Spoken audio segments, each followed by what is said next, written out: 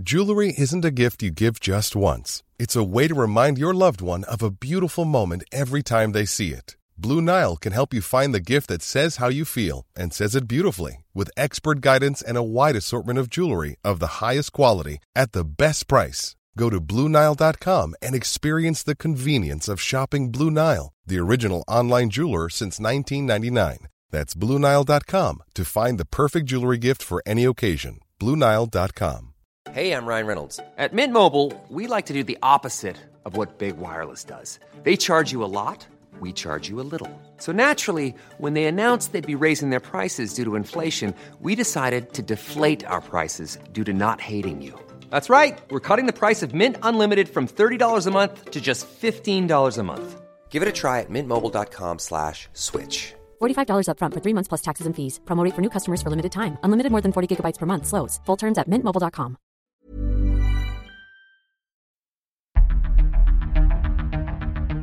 I'm David Knowles, and this is Ukraine, the latest. Today, we bring you the latest updates from across Ukraine, discuss the latest diplomatic and political updates around the world, and look deeper at the tensions between Viktor Orban's Hungary and the European Union. Bravery takes you through the most unimaginable hardships to finally reward you with victory. If we give President Zelensky the tools, the Ukrainians will finish the job. Slava Ukraini! Nobody's going to break us. We're strong.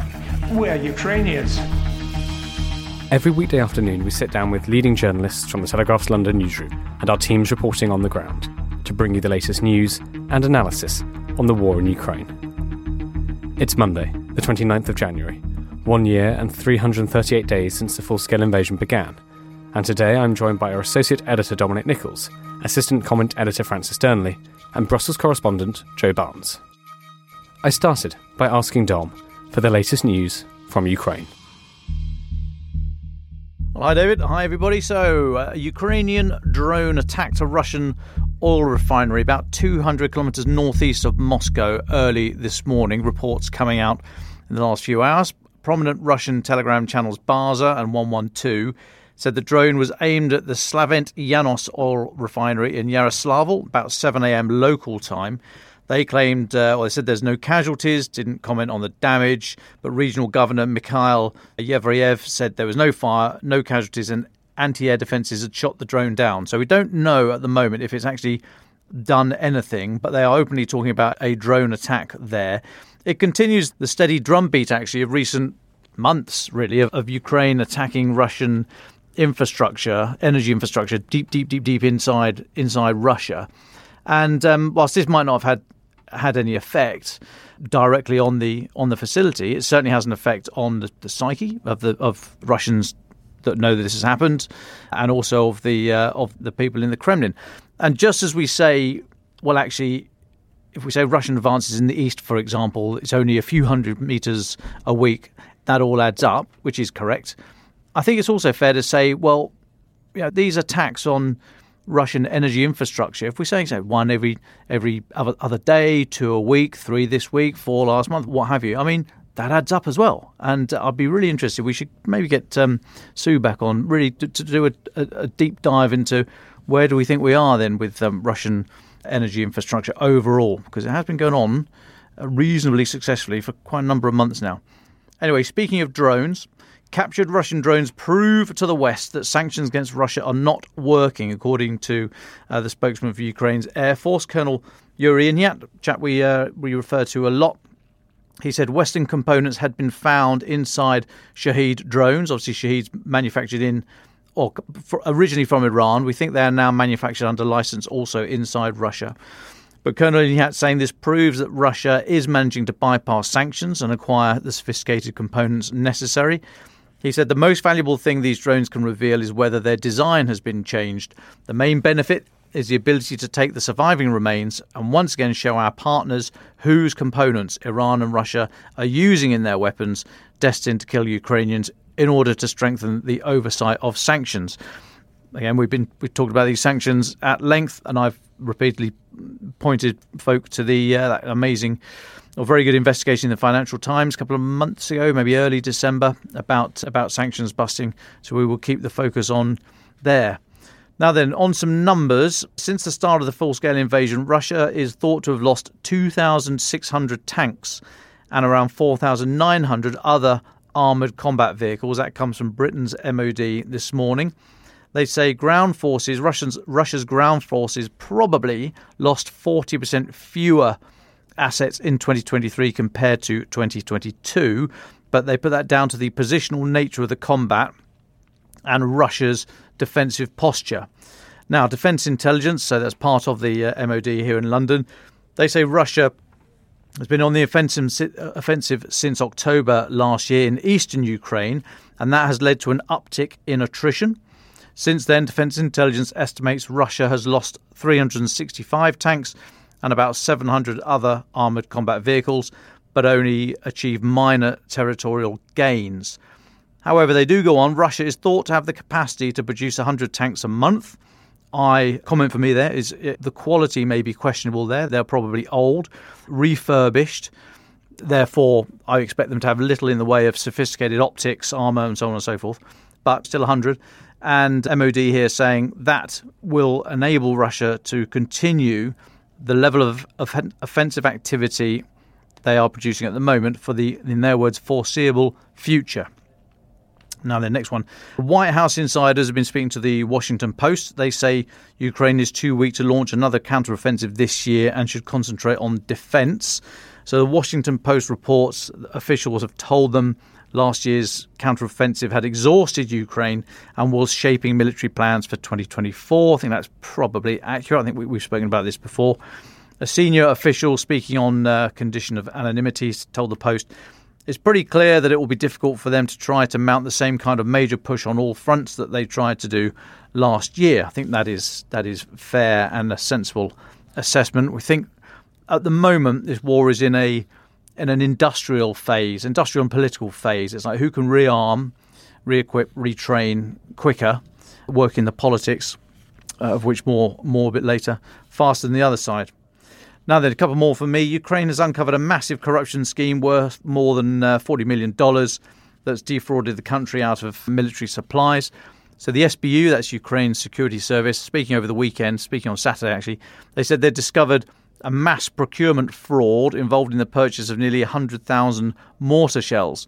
The agency said an investigation had exposed officials of Ukraine's Ministry of Defence and managers of the arms supplier Lviv Arsenal, who stole nearly 1.5 million hryvnia worth in the purchase of shells, hryvnia being obviously Ukraine's currency.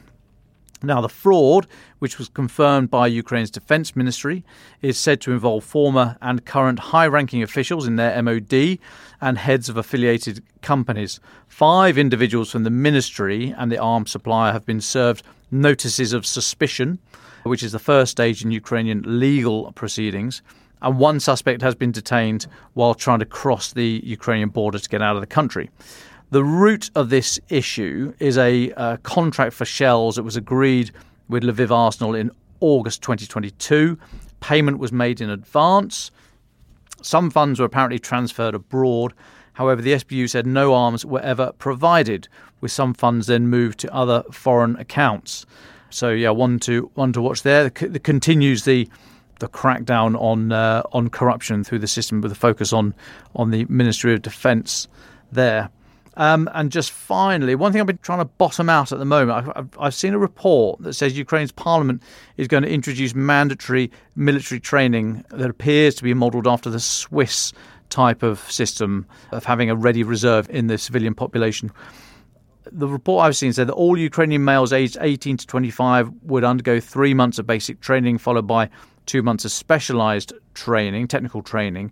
I've not been able to verify that elsewhere, so just hold that thought for now. Treat with caution until proved otherwise. But I thought I'd bring that to you, as I thought that was an interesting addition to this debate about where the age for mobilisation should sit. At the moment, it's at 27, but there's a lot of calls that should be lowered, and that the exemptions for those that are allowed to continue in other areas of economic activity and not register or join up, those exemptions should be narrowed. But more on that as I find it, David.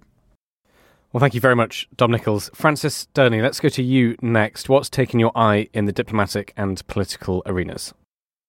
Thanks, David. For the past week or so, we've reported extensively on the shifting political position of Hungary with regard to Ukraine and NATO, granting Sweden's accession to the latter and agreeing a formal trip by Viktor Orban to the former. We speculated about what kind of backdoor deals may be taking place within the EU to enable this shift, which includes potentially the unblocking of the EU's $50 billion aid package for Kyiv, and whether it may perhaps involve some kind of agreement to open up blocked funds to Hungary in exchange. Well, a different perspective has emerged this morning, with the Financial Times leading on the EU drawing up plans to cripple Hungary's economy if it blocks that aid package at a Brussels summit this week. This is a significant story, and as such, Joe is going to cover it shortly in detail. It'd be interesting to hear what he's hearing among his diplomatic sources. This gets to the heart of the central challenge the EU faces when dealing with members that go against prevailing orthodoxy on defence or other matters. Does one punish and risk further inflammation within that country, or does one try to smooth things over? Suffice to say, threats often backfire, as we saw during the Brexit saga here in Britain. It is noteworthy that Ukraine and Hungary's foreign ministers have met for talks in Ukraine today, though no doubt they will be fielding some challenging questions from journalists following this report. But as I say, more on that from Joe imminently. Staying in Central and Eastern Europe, two hard-right leaders in Romania and Hungary have publicly claimed Ukrainian land as belonging to their respective countries. A bit of a niche story this, but interesting, I think. So the co-leader of the Alliance for the Union of Romanians said Romania should reunite with Moldova and Ukrainian border regions. And the leader of the Our Homeland Party also claimed that Zakarpattia region, where 150,000 ethnic Hungarians live, said that that should become part of Hungary if Russia annexes Ukraine after the war. To quote him, if this war ends up with Ukraine losing its statehood, because this is also on the cards, then as the only Hungarian party taking position, let me signal that we lay claim to Transcarpathia. Now, I emphasise and stress, these are fringe voices within these respective countries. But nevertheless, I do think it shows another point that is often forgotten, namely that the longer this war is allowed to continue, the longer Ukrainian territory is contested, then the more likely it is to see this kind of dialogue becoming frequent. And it goes without saying that if a world where borders can be contested by force is effectively mandated by Russian successes, then that opens the door to other nations and voices within nations to begin vocalising their own claims to neighbours' territory in a way that would have been considered futile previously. Now, moving on, since EU frictions are a theme of today's episode, I was very interested in some snippets from an interview with former British Prime Minister Liz Truss, who was Foreign Secretary much of the invasion period in the beginning, regarding the behaviour of Emmanuel Macron in the early months of the invasion. So this is for a BBC documentary, and she said that Britain was angered by the mixed messages to Putin that were happening as a result of Macron picking up the phone to him. She said Downing Street was left frustrated by his insistence on keeping negotiations open with the Russian leader. Listeners will, of course, recall that the French president carried on holding those phone calls with Putin long after other NATO countries had cut ties with the Kremlin over the war. Truss says she felt it sent out very mixed messages about the West's resolve. Now, we've discussed this in the past, and defenders of Macron have been keen to emphasise that Zelensky himself told Macron to try and keep a dialogue open with Putin in the early days of the war, but there were many critics who said that he tried to keep the dialogue open for longer than was necessary or helpful to Kyiv, and including Ukrainian voices said that as well. This remains an open discussion point, one for the historians, as I often say, but I do find this quite interesting that we're hearing it now, and we're hearing these kind of backdoor conversations being made come to the surface. And in that vein, Boris Johnson is also interviewed in the documentary and reveals that there was a deep institutional guilt within NATO that it had not put Ukraine on the path to membership earlier. He said that the military alliance's dithering over whether Kyiv would be allowed to join had been a fatal error. To quote him, if NATO had followed through on the things that it had said and actually put the Ukrainians on a proper path to membership, there's no argument that to say that Putin would not have done what he did. It was our collective ambiguity for so long, endlessly sucking and blowing at the same time, that was so fatal because Putin thought, right, well, they're not serious. Johnson also lifts the lid on conversations he had with Ben Wallace, of course the then Defence Secretary, about Ukraine's plea for a NATO-enforced no-fly zone. Remember us discussing that in depth on the podcast at length at the time. He said that Britain and other Western allies had been unable to agree to the request because they were warned it could start World War III. Ben Wallace was very clear that would mean me giving orders, or him giving orders, to our pilots to shoot down Russian fast jets. Now, speaking of World War III, many listeners I'm sure will have seen over the weekend, Donald Trump said Joe Biden had left the globe on the path to such a conflict after that drone attack on a base in Jordan that killed 3 US troops. The former president rounded on his successor in a tirade following that incident on Sunday, with the White House blaming it on Iran-backed militants operating in the Middle East. Trump said this brazen attack on the US is yet another horrific and tragic consequence of Biden's weakness and surrender. 3 years ago, Iran was weak, broke, and totally under control. Thanks to my maximum pressure policy, the Iranian regime could barely scrape $2 together to fund their terrorist proxies. He then accused Mr. Biden of giving Iran billions of dollars, which he said had been used by Tehran to spread bloodshed and carnage throughout the Middle East. This attack would never have happened if I was president, not even a chance. Just like the Iranian-backed Hamas attack on Israel would never have happened, the war in Ukraine would never have happened. Now, I mention this here because it is yet another example of Western leaders openly talking about global conflict as being a conceivable possibility. I would posit the allowing of the war in Ukraine to continue by not giving everything Kyiv it needs to win has led to a spillover with hugely destabilising consequences for the current world order. And we are now seeing that articulated time and time again since the beginning of 2024. In part, that may be due to the number of elections taking place this year, a subject we've already discussed, some 2 billion people going to the polls this year. And inevitably, politicians are going to be talking about the threats posed to citizenries as a result. But nevertheless, I do think this is very, very revealing about the state of anxiety amongst leaders at the moment as a result of what is seen as a heightened tension on the geopolitical stage. Now, in the context of the debate about the future of American support in the European theatre, which is hugely relevant to that, of course, I was quite struck by Zelensky's remarks over the weekend with the German TV channel that Europe will likely not be able to support Ukraine financially and militarily if the US were to significantly reduce its aid. That is a remarkable admission, and one that will put the fear of God into European leaders if they truly believe, as so many have articulated, that their own security is tied to Ukraine. Zelensky confirming there, which I think many of them will fear in private.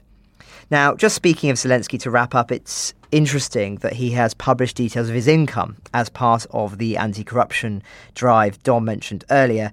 He said his family earned £76,000 in 2022 and has called for public officials to disclose their own incomes as part of transparency efforts.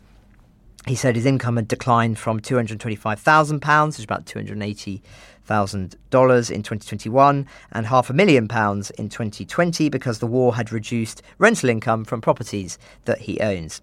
Now, I'm not intimate enough with Zelensky's previous financial statements to know whether these figures are accurate, but the fact that he's doing this is revealing in and of itself as he continues to wage that war of tackling corruption in the country, which, of course, the consequences of corruption widely seen as hampering Western efforts in providing whole-scale support to Kyiv. And just lastly, no surprises here, but Putin has just registered as a presidential candidate for Russia's March elections, officially putting himself forward. Supporters and opponents alike expect him, of course, to stroll to a new 6-year term, which, if he completes, would make him Russia's longest-serving ruler since the 18th century. But again, I would argue that whether that is allowed to happen still remains very much in our hands. Well, thank you very much, Dom and Francis, for your thoughts and reporting there. Joe Barnes, welcome back to the podcast. Can you take us through a little bit more into this story on Hungary and the EU? Could you lay out what we think is going on and how important this might be? Yeah, hi folks. Welcome from I'm at the European Council building, what's known as the General Affairs Council, which is Europe ministers come together and meet before big European summits. And this is where this story's broken before. And the idea is apparently the European Union has drawn up plans to cripple Hungary's economy if it blocks a €50 billion aid package for Ukraine at a Brussels summit on Thursday. So EU officials have apparently proposed targeting Budapest's economy by attempting to trigger a run on the country's foreign currency and collapse investor confidence to hit jobs and growth. This was all part of what the Financial Times cited as a confidential document drawn up ahead of that leaders' meeting. So the reason that it comes up is Viktor Orban, the Prime Minister of Hungary, vetoed a plan to shore up Ukraine's economy over the next 4 years at a summit in December last year, and he has once again vowed to block it again, emergency gathering on Thursday. This is an excerpt from the document, so I quote, "In the case of no agreement in the February 1 summit, other heads of state and government would publicly declare that in the light of the unconstructive behaviour of the Hungarian PM, they cannot imagine that," and then this is where we end the quote, but they're basically alluding to EU funds should be provided to Budapest. So financial markets and European international companies might be less interested to invest in Hungary if funding is blocked, the document states. Essentially, this punishment, the document says, would trigger a further increase of the cost of funding of the public deficit and a drop in the currency. So this plan was essentially apparently drawn up by an official in the European Council, which represents the bloc's 27 member states ahead of the summit. It suggests Hungary is particularly vulnerable to economic threats because of its very high public deficit, very high inflation and a weak currency, and as well as being having the EU's highest level of debt repayments in proportion to gross domestic product. So that on the face of it sounds like a very extraordinary threat from the EU to Hungary, but delving slightly deeper into it, so they have a body called Co-Repair, which is so 27 EU members have a national ambassador to the EU, which represents them on the day-to-day running of sort of the EU and discussions of national interest. It's not been discussed there. What we have managed to garner is a CEU official has told a group of journalists basically asking this, that the document cited by the Financial Times was not an official plan. They instead called it a background note, which was produced without the consent from any of the member states. So this is what the official had to say. The note does not outline any specific plan relating to the MFF, which is the EU's budget, and the Ukraine facility, which is this €50 billion scheme, nor does it outline any plan relating to Hungary. So the document instead was produced by the European Council Secretariat and was not in line with the course of action of negotiations over the Ukrainian aid plan, that's according to the EU spokeswoman. So basically, it's all starting to unravel. We suspect that the plan was instead back up a fag packet scribbles, and basically it was a load of...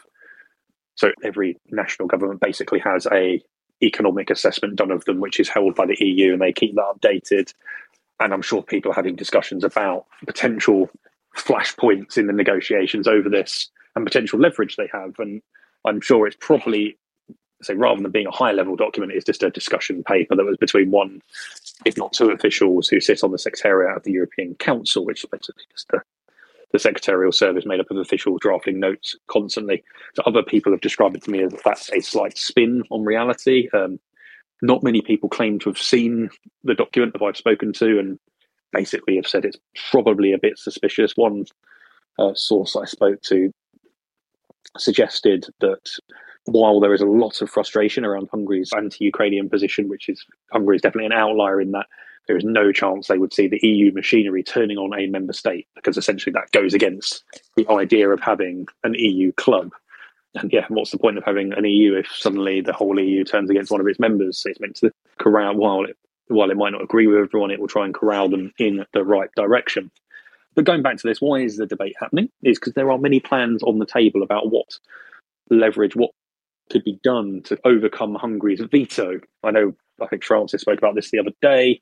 One of the plans being drawn up is to use Article 7, which is the EU's basically clause in its treaties that can withdraw voting rights in the sort of event of a member state breaking the EU's rules so substantially. And Hungary is under various investigations over its deterioration of democratic standards, over judicial independency, etc. So it could use this Article 7. Then there's another plan B, which I've discussed several times, and that's instead of 50 billion euros done on an EU level, you would take it to the 26 consenting member states and they would do an intergovernmental agreement. It would likely be 20 billion euros in cheap loans for Ukraine in 2024 to keep its economy afloat. But that comes with lots of sort of caveats of it being incredibly difficult to do. It would face various parliamentary votes in each member state. It wouldn't be as secure as using the EU machinery, and it also wouldn't be as cheap because you would basically have to find some new instrument to go to the international markets and say we want to borrow 20 billion, so interest repayments would be slightly more expensive. But I think there's also, as a portion I alluded to earlier, is like you have to remember that the EU isn't going to, while it supports Ukraine greatly, it's not going to bite its own nose off and spite its face, etc., to help a country that isn't a member state yet. So Ukraine might be close to joining. It's been offered official accession talks, etc. But it isn't a European member state. So they're not going to find themselves really in a situation where they are openly and brazenly attacking their own sort of members in support of another third party. But there are some sort of instances we can look back to. So there's an article online on the Telegraph, my interpretation of this all. So as I said, Article 7 is deemed to be too extreme for a lot of member states. They probably wouldn't go about taking Hungary's voting rights away. But Brussels has often used diplomatic threats against member states, including against Hungary and Poland before, in disputes over rule of law, and Greece during the Eurozone crisis. They basically forced Greece for a austerity package in exchange for bailouts. But it has never gone as far as threatening to crash a member state's economy, basically not falling in line with an EU-wide plan. So I think it's very interesting. But ultimately, I'm getting that basically Hungary isn't taking these threats seriously. So Balázs Orbán, who is no relation to Viktor Orbán, but is his political director, said Brussels is using blackmail against Hungary like there's no tomorrow, despite the fact we have proposed a compromise. Now it's crystal clear this is blackmail and has nothing to do with the rule of law, and now they're not trying to hide it. And that refers back to the European Commission has frozen, or it had frozen around 30 billion euros in funding to Budapest, which were basically over fears of democratic deterioration in the country.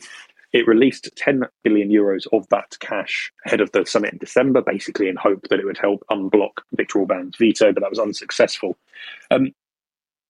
So Hungary has apparently, and it has been putting forward compromises, and I've reported on this before, that it has gone to the EU states, its sort of colleagues, and said, look, we might let the funding package through now. We'd let the EU borrow money on the financial markets. We'd let the EU use the MFF, which is the EU's overall budget, its joint budget, to fund this Ukrainian package. But we need some sort of lever that we can pull in the future. So maybe a review point in a year's time that will cease funding to Ukraine if we have concerns over it and basically trigger a new discussion. So basically, it looks like Viktor Orbán, I think this will probably be the way the EU goes, will fold now, so it gives Ukraine some money, but basically hand him a veto at a later date over the plan. I'm sure the EU won't like it because, again, it doesn't provide stability for Ukraine like they're trying to achieve, but it does open up a possibility for getting a positive response when they meet for this emergency summit on Thursday. And I will open up to any questions if anyone has any. Thanks, Joe. Just a quick one from me. What is your sense with regarding Hungary's moving position? Is it because of a weakening of the EU position and Hungary responding to that? Or do you think it's more that actually Hungary is responding to threats being made by the EU? Which side is moving here? Interesting question. I suspect it is a little bit of both. Hungary, especially Viktor Orbán, has always used his sort of EU-bashing credentials to further his domestic position amongst domestic voters who sometimes aren't actually that interested in the EU. Often he speaks. I remember during the Brexit negotiations, he once entered the for some context, when EU leaders arrive at summits, they often do these doorstep interviews with their national broadcasters, as well as they'll read out their sort of own domestically agreed statements. Then they'll take a few questions. And I remember someone asked Viktor Orbán about why don't you help get Theresa May at the time a fairer Brexit deal? And he gave this big spiel about how he was such a great admirer of Margaret Thatcher when he studied at, I think, Oxford University, how he would battle and fight to make sure Britain got a fair deal, Brexit deal. And then he went into the room and he didn't actually say anything in the private discussions with EU leaders. So what you get from Viktor Orbán is often very brash brazen public statements, but often they're not followed through with sort of the backroom wrangling and deals. And yes, look, he did veto it last time, and I'm sure there has been a concerted bit of pressure on him. Lots of people are saying they're saying, look, I haven't seen the document as cited by the FT, but what I can tell you is people are reaching the end of their tether with Hungary now, and it's starting to become a concern. They are looking at sort of various, whether it be options or and I suspect this is where it's quite come from. It's sort of a very much an off-the-cuff remark or plan of what could be done to bring Hungary on in line. But what you're getting is, yes, there's probably a bit of pressure, but Hungary also is doing it for its own domestic gain. Like Viktor Orban standing up to the EU is good for his sort of domestic voter base. As it happened, it helped them unlock 10 billion in funds ahead of the last summit, which then caused ripples amongst sort of the European parliaments and various member states who are saying, actually, Hungary hasn't actually made any changes or hasn't applied the rules any better than when we agreed to block the funds. So Viktor Orban, he's on one hand, he's not actually as feisty as he is in public when it comes to backdoor conversation, but he's also using them to his advantage to get concessions out of the EU. So yes, a little bit of both. It's kind of, I guess, I rub your back, you rub mine, and I do suspect that he's going to fold, but he will have some sort of concession that he will be able to take home and basically say that I have not been defeated, I've got my own way. So if we look back to when the Ukrainian EU accession decision was made, Olaf Scholz, the German Chancellor, suggested that Viktor Orban could leave the room to not have to vote, but then he could also go back to his domestic voter base and say, hang on, this vote was done without me, I'm having our sovereignty challenged. But essentially he nodded through the process without being in the room because he agreed to leave in the end. So it's all a bit of sort of fugazi, and I suspect Viktor Orban will fold eventually, just like he did with the Swedish NATO discussions the other day. He, after Turkey decided that it was going to ratify the Swedish accession protocol for its parliament, Viktor Orban put out a tweet and said, I've sent a letter to the Swedish government suggesting that we sit down for negotiations over Sweden's entry to NATO. So Sweden and Hungary have a fairly terrible relationship on an EU level. But apparently the private letter was very much short of his public threats to suggest that he might veto Sweden's accession without negotiations. And then soon after, Jens Stoltenberg got on the phone to him and he put out going, oh, look, I'm going to do everything I can to fast track Sweden's accession through the Hungarian parliament. So he's not sort of the lion or the tiger. He's probably more of a soft teddy bear when it comes to the private discussions. But I'll stop there, folks. Joe, Dom here. A quickie for me, if I may. A seasoned Brussels watcher that you are, where would you say the EU is, all the component parts of what we collectively call the EU, where is the EU as a global a diplomatic actor here? I'm thinking the old phrase, diplomacy is talk softly, carry a big stick. As far as I'm aware, and I'm not as close to it as you, clearly, but the EU has never been known to be this provocative or this confrontational. They seem to be a little bit, they'll do anything for a quiet life. Whereas this sounds like they've grown a pair and they've actually come up to Orban and said, right, no, we're going to call you out on that. And that to me is unusual. Have I got it wrong? Have they taken this much more bullish approach before and we've just not remarked upon it? Or are they starting to find the feet? Is the EU finding its feet as a player in its own right with all the sort of barbs and the being able to stand up for against some fairly punchy characters that entails? Interesting. I suspect that it's so actually like the EU has undergone a pretty massive transformation since COVID in terms of becoming a more integrated system. But Ukraine and the Russian invasion has really focused minds, I think, and they look at sort of European security on becoming a European Union issue. So we always talk about EU armies and stuff, but they are starting, while I think an EU army is generally sort of still a bit of a far-fetched, like a genuine EU force under the sort of Brussels banner is still there are sort of offshoots of there's going to be an EU naval mission in the Red Sea. There are EU military exercises, so people under an EU banner help train Ukrainian troops in Germany. But I think here it falls on this Hungary issue, falls a bit halfway house. There are some punchy characters who are willing to draft ideas, come up with ideas like this one that's in the FT. But also, I think when the machinery gets into gear, so like when I was talking about the senior EU official basically saying, look, I think the FT have got it wrong to a certain extent. which is quite rare. There seems to be basically, are they trying to pour cold water on an idea that is basically against the idea of the EU? It's a club where it protects its own members. So yeah, it's an interesting one. There are definitely some punchier people, and I think people are willing to be punchier. So like the Poles and the Eastern Europeans have played it really, really well. They've become massive players and they're able to influence discussions, especially when it comes to Russia and Ukraine, because they basically said, look, we've lived under the Soviet Union for many years and we don't want that to return. So let's focus our minds. They've taken a lot of that power. So it's interesting, but I still suspect the EU lacks the genuine teeth to really take down one of its own member states if it feels like it's not in the strategic. They're in Hungary, in this case, Hungary's area of sort of interest in the strategic interests of the wider EU. So I think the EU still lacks teeth there, but it is doing a lot of interesting stuff, and people are willing to speak out a bit more, which you probably wouldn't have got over the years. Well, thank you very much, Dom, Francis and Joe. Before we go to our final thoughts then, Francis, you've got one more update for us. Thanks, David. I just want to briefly mention another big story this morning, which is that Tatiana Standovka, a Latvian member of the European Parliament, has been outed as an alleged agent of Russian intelligence for at least 20 years, based on emails between her and her FSB handlers, according to an investigation by The Insider. Miss Zandovka had spent decades openly advocating for Moscow from both Riga and Strasbourg, and The Insider argues she was working on behalf of the FSB's Fifth Service, reporting to two different handlers from at least 2004 to 2017. As it writes, leaked emails between her and her known Russian case officers include explicit detailed reports from her to her handlers describing her work as a European legislator, particularly as those official duties relate to fostering pro-Kremlin sentiment in her native Baltic region. Other correspondence involves arranging physical meetings in Moscow or Brussels between her and her Russian handler, along with requests for funding from Russian sources to underwrite her political activities in Latvia and the European Parliament. At least once she requested money for organising a rally to commemorate the Red Army's victory in World War II.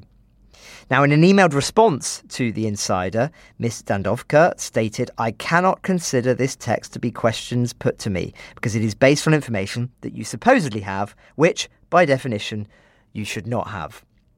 Now, the relevance of this to Ukraine is, as the piece highlights, in 2014, she travelled to Crimea to serve as an international observer in the illegitimate referendum that paved the way for Russia's illegal annexation of the Ukrainian peninsula. 2 years later, in 2016, she travelled to Syria, where she held talks with Bashar al-Assad.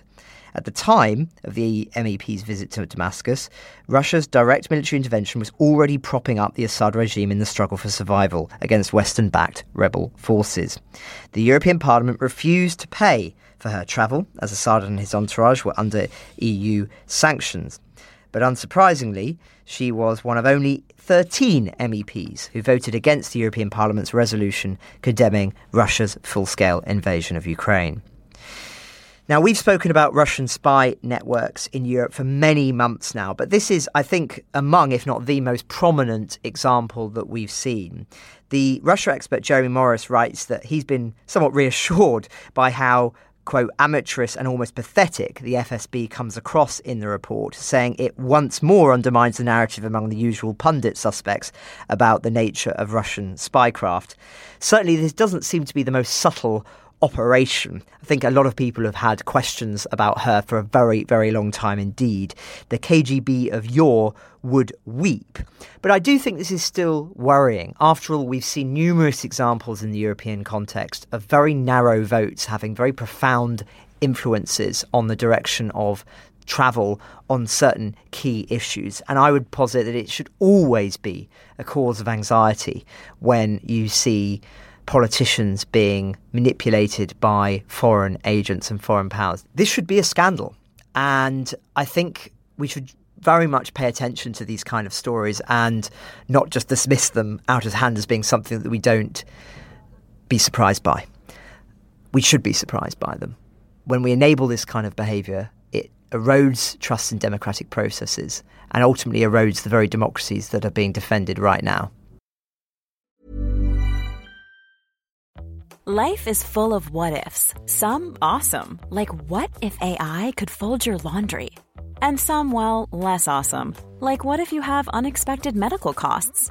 United Healthcare can help get you covered with Health Protector Guard fixed indemnity insurance plans. They supplement your primary plan to help you manage out-of-pocket costs. No deductibles, no enrollment periods, and especially no more what-ifs. Visit uh1.com to find the Health Protector Guard plan for you. It's that time of the year. Your vacation is coming up. You can already hear the beach waves, feel the warm breeze, relax, and think about work. You really, really want it all to work out while you're away. Monday.com gives you and the team that peace of mind. When all work is on one platform and everyone's in sync, things just flow. Wherever you are, tap the banner to go to Monday.com.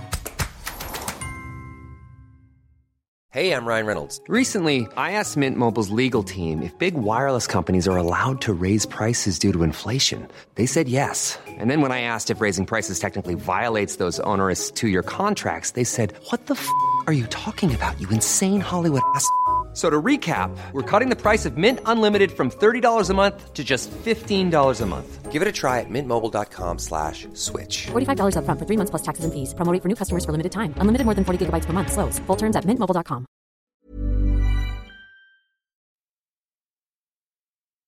Hi, listeners. As you may know, and if you don't, now you do, the Ukraine the Latest team is doing a live podcast recording at the American Embassy in London on the 15th of February. Myself, Dom and Francis will be joined by some fascinating guests, and tickets will be available to Telegraph subscribers. So if you want to come, become a subscriber. Tickets will be available at 9 a.m. on the 31st of January GMT. Subscribers, if you miss out on a ticket to the event itself, or you don't live in London, will also be able to watch the event live. And of course, we'll put out a video of the event on our channels in the days following the recording. Now, back to the episode. Dom Nichols, let's go to you first for your final thought. Sure, thank you. So we were talking a moment ago about diplomacy and Sweden joining NATO and all the rest of it. So something on that, just as a quick background, you'll remember Recep Tayyip Erdogan, Turkey's president, originally objected to Sweden's application to join NATO, accused Stockholm of supporting Kurdish separatist organisations that Ankara said were terrorist groups. Sweden responded by tightening anti-terror laws, making other security concessions demanded by Turkey.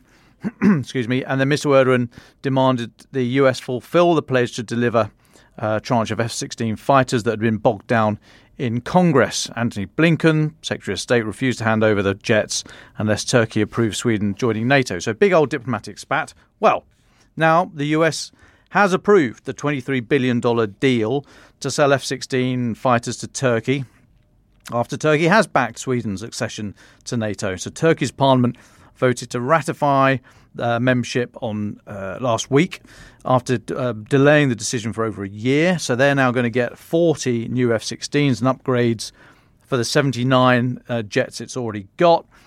And then in an interesting statement, the US Defense Security Cooperation Agency said these new and refurbished aircraft will provide Turkey with a fleet of modernised multi-role combat aircraft to enable it to provide for the defence of its airspace, contribute to NATO missions, and preserve regional security and defend NATO allies. So everyone's pals, right? But the point there, defend NATO allies. So this $23 billion, okay, a nice little arms deal, nice bit of percentage for commission for whoever sorted that out. $23 billion to defend NATO allies. So clearly there's a threat here that's been identified, a threat that's been recognised. What is it? Where is it? Where does it come from? The answer is obviously Russia. And therefore, if this is being lauded, or if they're actually citing defending NATO allies against this threat, they don't name the threat obviously, but clearly it's Russia, then why can't objections be overcome to the Ukrainian aid package that's got bogged down in Congress? Much of which, like the $23 billion here, will stay inside the United States on arms spending. And I know it's all the reason it's all bogged down, it's wrapped up in politics about the southern border. But if the objection argument can so easily be demolished when taken head on about, is there a threat? Yes. Should we do something about it? Yes, we should. Right. Well, if it can be demolished so easily when taken on just on its individual merits or otherwise, why is that zombie allowed just to keep stumbling on? Why can't the US find a way around it, divorce it from the southern border thing, which I know at the time an aid to Israel looked like a brilliant way of getting it through Congress and has just fallen flat. But the argument as to why you need to spend money, that most of which will stay in the United States, to supply Ukraine with arms and ammunition, why it is so difficult to make the case that is of direct relevance to defending NATO allies, to preserving regional security, I do not know. And I'm just looking for a bit of leadership here from the US, from the Biden administration, to get this thing through. Elizabeth Braw, brilliant beefy brain box, senior fellow at the Atlantic Council, we should all be following her, if not already. She said it's been extraordinary to watch the US spend considerable political capital to help Sweden join NATO. And I just hope that the Biden administration will use similar political capital to unlock the nearly $60 billion for Ukraine. I just don't understand why it's still stumbling on, why it's not such an easy argument to knock down. Thank you, David. Thank you very much, Dom. Francis Sternley, can we come to you next? Thanks, David. Just a very brief one from me. A very interesting piece in the Financial Times by Christopher Miller. It's called The Last Russia-Ukraine Border Crossing. It's about Krasnopilya in the northeast of Ukraine and how it's become an escape route for those fleeing Russian-occupied regions. Now, as we discussed recently, getting information out from the Russian-occupied regions is a challenge. There is a lot more going on in those places than I think is publicly understood, not least with regard to operations against the Russians being conducted by resistance, as it were. But even hearing about the experience of people in these places is quite difficult. And we hear several testimonies in this piece, which is why I recommend it. To quote from it, one woman describes how Russian soldiers threatened to withhold bread and drinking water unless she agreed to take Russian citizenship. A couple come from Kakhovka, a city just 2 miles upriver from the dam destroyed by Russian forces last June, say Moscow's occupation authorities warned residents of their town that if they didn't get a Russian passport, they would be evicted from their homes. Another couple heard about the border crossing through word of mouth and found a Telegram channel where they could ask volunteers questions and get tips from others who made the journey. There were thousands of messages asking for advice, such as how to get through Russian checkpoints without being detained. I told the Russians we were going to visit my sick sister, one man tells Mr. Miller. The Russians bought this excuse but still gave them a hard time because both he and his wife were members of the Ukrainian Army Reserve. Eventually, they crossed the border with little money, few possessions, and no idea where the road would take them. When they caught sight of the Ukrainian flag on the side of the bus that would pick them up, they were unable to hold back their tears. So just an interesting insight on life in Russian-occupied territories, which I think are always worth reporting when we hear from them. Thank you very much, Dom and Francis. Joe Barnes, would you like to finish today's episode? Interestingly, the European Council has rolled over its sanctions on Russia and Belarus for another 6 months. So that would take us through to July the 31st this year. What's interesting is the EU seems to be doing it on a 6-monthly basis, where Britain has legislated to basically keep sanctions in place until Russia pays reparations and damages to Ukraine for its invasion. So it just goes to show how difficult it is on an EU level, which requires 27 countries to vote in the same direction, is how difficult it is for them to get things through. So I'm sure many countries, like you look at the Poles, the Eastern Europeans, the Baltics, etc., would love to keep sanctions in place until reparations are paid, but they just can't do that because they have to battle through and come up with build consensus amongst 27 member states, rather than Britain, who's been very, on a sole operator, sole actor, has been able to be very nimble and say, you know what, until Russia pays some damages, we won't remove sanctions on it. So yeah, some interesting sorts of ideas and thinking about how different power blocks can act compared to different countries themselves. But I'll leave you there, folks. Thanks for listening.